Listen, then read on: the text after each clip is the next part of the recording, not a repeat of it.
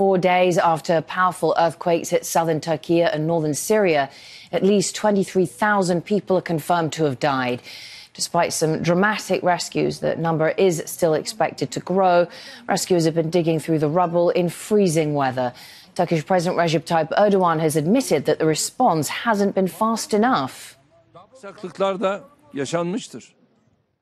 Of course, there have been shortcomings. There are problems the government has faced in responding.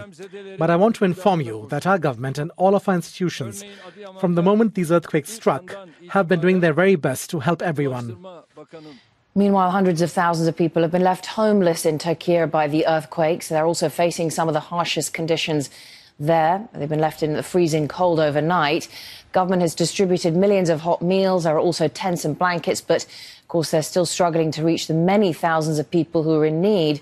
Meanwhile, in Syria, the United Nations is saying over 5 million people are left without shelter there.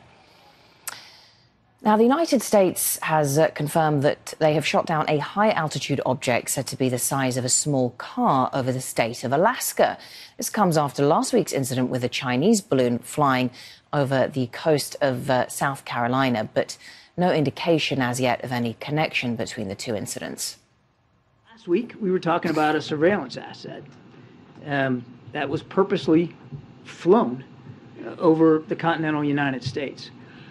In the case today, we're talking about an object. Again, we don't know a lot about it, but that at its altitude represented a potential threat to the safety of flying customers, civil air traffic. At least 2 people, including a 6-year-old child, have been killed in a car attack in the occupied West Bank. The driver rammed his car into people waiting at a bus stop on the outskirts of Jerusalem near an illegal settlement. 30-year-old driver was shot dead at the scene. 4 Palestinians have been arrested. Russia has launched a new wave of missile strikes on energy infrastructure across Ukraine. The city of Zaporizhzhia suffered its worst attack since the war began, with 17 missiles striking in the space of an hour. Millions lost power in the immediate aftermath, with several energy facilities said to have been hit.